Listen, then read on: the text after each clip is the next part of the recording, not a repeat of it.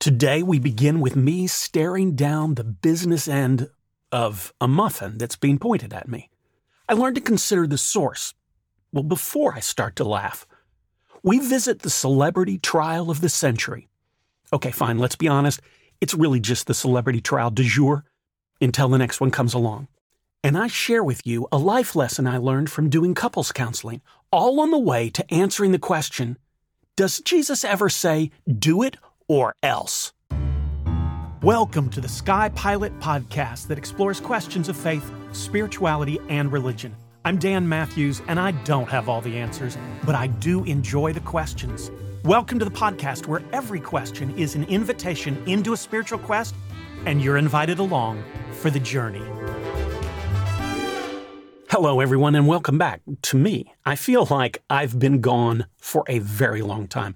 I spent almost 3 weeks traveling to Indonesia on a scuba trip with my wife, Sarah. We lived for 2 of those weeks on a boat where we were going on dives 3 to 4 times a day, sometimes night dives at the end of the day. I've never done anything like this before, and it was fabulous and amazing. And I'm excited to be home. I'm excited to be with you again with my latest podcast episode. Now, I love to take photos, so if you want to see some of my underwater pictures, check out my Sky Pilot Faith Quest Facebook page, because I posted some pictures there. One of my favorite courses in seminary was homiletics, learning to preach sermons. I took my first course on homiletics during the second semester of my very first year in seminary. And the format of the course that year was for the most part strikingly easy. We met once a week for 3 hours. Each week there would be 3 people from the class assigned to preach a sermon, and we'd listen to someone read the scripture on which their sermon was based, and then preach the sermon.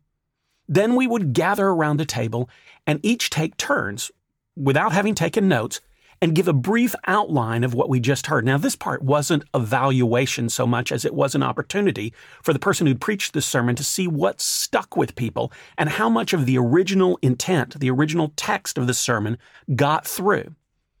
Then after we went through the outline phase, we would move into the evaluation phase. Again, we'd go around the table, each person offering feedback. What worked? What didn't? What did you learn? How did it make you feel? Did it give you any kind of insight or transformation? All of that was fair game. On one particular day, someone preached a sermon on judgment. Well, actually, the sermon was on God's desire for us to lead our lives without judging others. Now, each sermon and evaluation process was about 45 minutes. And when that process was over, we took a 15-minute break before we moved into the next sermon. During the break, one of my classmates, not the preacher, came up to me with a coffee in one hand and a muffin in the other. He pointed at me with a muffin and said, I get it. The Bible says we aren't supposed to judge. But here's my question. When do we get to judge? When do I get to judge? I laughed because I thought he was joking, and then I noticed he wasn't smiling. He was intense. He was serious. I will tell you that in that moment, I realized that I didn't agree with him, but I understood his point. No, okay, that's not the best way to say this. Intellectually, I disagreed with him, but I think emotionally, I was right on board. I think making judgments is kind of hardwired into our emotional system. Think maybe 30,000 years ago as humans wandered out across the savannah in search of food. They were on the hunt. But in those situations, they were in a precarious situation because they were hunting and yet also keenly aware of the reality that they were also potentially the hunted. They were in search of food and yet, again, aware that if they let their vigilance slip, they could become food for some other creature. So they were hyper alert. Every sense was paid attention to. Being overly cautious, overly sensitive to the judgments that you were making, well, you may be wrong. But if you paid attention to them, you lived to hunt and judge another day. And those who are overly critical, overly aware, overly trusting of their judgments, they certainly had a higher probability of survival. Now, fast forward to today. We live in a world that for many of us, it doesn't carry the same kind of tangible physical danger in our current age for many of us, that it did thousands of years ago. But the hypersensitivity to our thoughts, to our opinions, to our judgments, that part has remained. I think our highly developed sense of rapid assessment skills has gone now in search of new information to focus on. And the internet, the news, has given it to us. It actually buried us in it. Nowhere is this more true than in the Amber Heard versus Johnny Depp defamation trial. And if you don't know what I'm talking about, well, God bless you. You're a very special person. As I scrolled through my Facebook feed recently, I was genuinely surprised to see how many people on Facebook were taking the opportunity to voice their opinion about the trial. People seemed to feel the need to offer their observations about the trial and then conclude with a reason for being on Team Depp or Team Heard.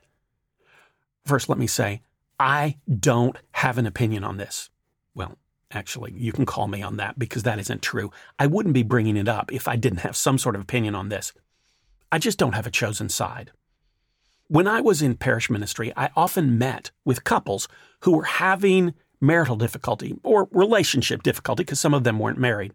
Though couples did not do long-term counseling with me, that wasn't my function, I was often the first place they'd start. And sometimes they were working through something that just needed a couple of sessions, 4 or 5 sessions, and we were done. Sometimes the problems were more serious and they would move on to a long-term marital counselor to do their counseling with. Some of these couples are still married, still in relationship, very successfully today, and unfortunately, some are not. When a couple wound up separating or divorcing, it was not unusual for someone in the congregation, or sometimes multiple people in the congregation, to mention the trouble to me. And occasionally they'd want to know if I knew about it. And then more subtly, what I knew about it. When I feigned ignorance as a part of my commitment to confidentiality, the person I was speaking to would occasionally offer his or her opinion about what they understood the real issue was in the failed relationship. And here's what I learned. They were more often than not wrong. More often than not just a little bit off, but strikingly, shockingly wrong.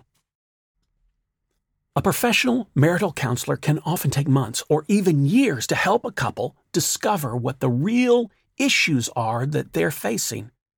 And that's in the midst of a relatively safe space like a counselor's office.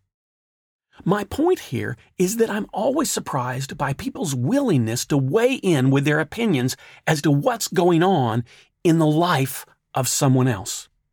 Let's be honest, I think we do it because it feels good. If we can spend some solid time sorting out the most sordid parts of someone else's life, well, it keeps our minds off our own lives and having to look closely in that direction. All right then. So we shouldn't be making assessments about Johnny Depp and Amber Heard. Point taken. But it's kind of strange topic. I mean, even for you, for this podcast, this is more social commentary than faith-based or religious content. Got anything else? How about a quote from the Bible? Okay, so what you got? Matthew 7:1, do not judge others. Well, it's kind of simple. Is that it? Well, no. This one actually goes a lot further. Actually, Jesus gets rather pointed about this one. He not only gives us the command not to judge, but he tells us why. He actually says there's kind of a divine tit for tat attached to this commandment. Jesus basically says, don't judge others or else. Wait, what? The fuller passage says, do not judge others. Yep, got that. Hang on, there's more to the quote. Do not judge others so that you may not be judged. For the judgment you give will be the judgment you get. And the measure you give will be the measure you get. And those aren't my words. Those are Jesus's words. So Jesus offers something that is rather tangible, practical, and to be honest, a little bit disturbing. Imagine the idea that Jesus is willing to allow us to go without judgment. We can each go entirely without being judged, as long as we have allowed others to go without our judgment. Oh, and then he gets even further cranked up on the subject, because here's the rest of the passage.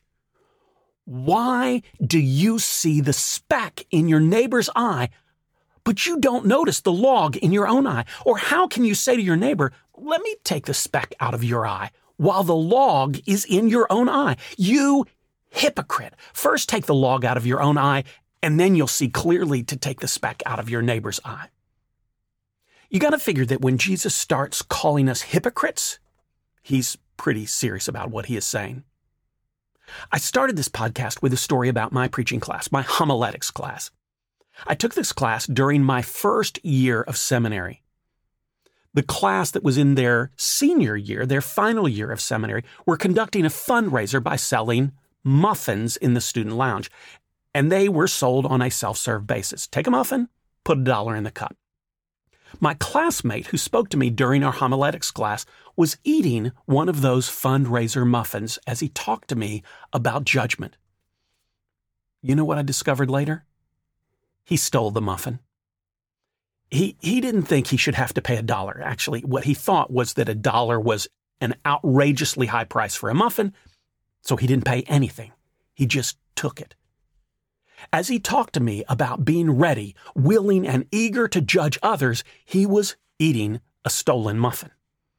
My point is not that he was a horrible, immoral person. My point is that I think he kind of represents all of us when we're eager to gear up and judge the lives of others.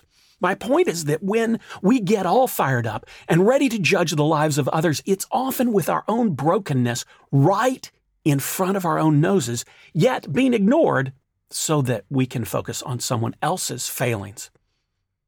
The point is not to get your life in order and then you will be allowed to judge. The point is that paying attention to our own lives is more than enough to fill our time.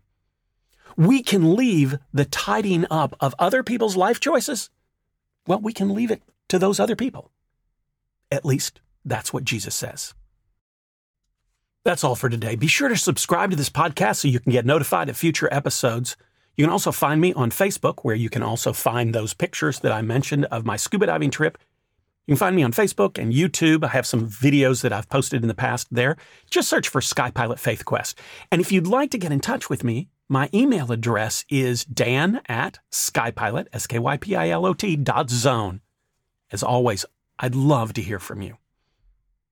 On your spiritual journey, may you ask questions, seek answers, and boldly go wherever the quest takes you. Thanks for listening to SkyPilot Faith Quest. I invite you to send me a question or leave a review. And remember, the sign of a strong faith, solid religion, or healthy spiritual journey is not certainty, but that you keep asking questions.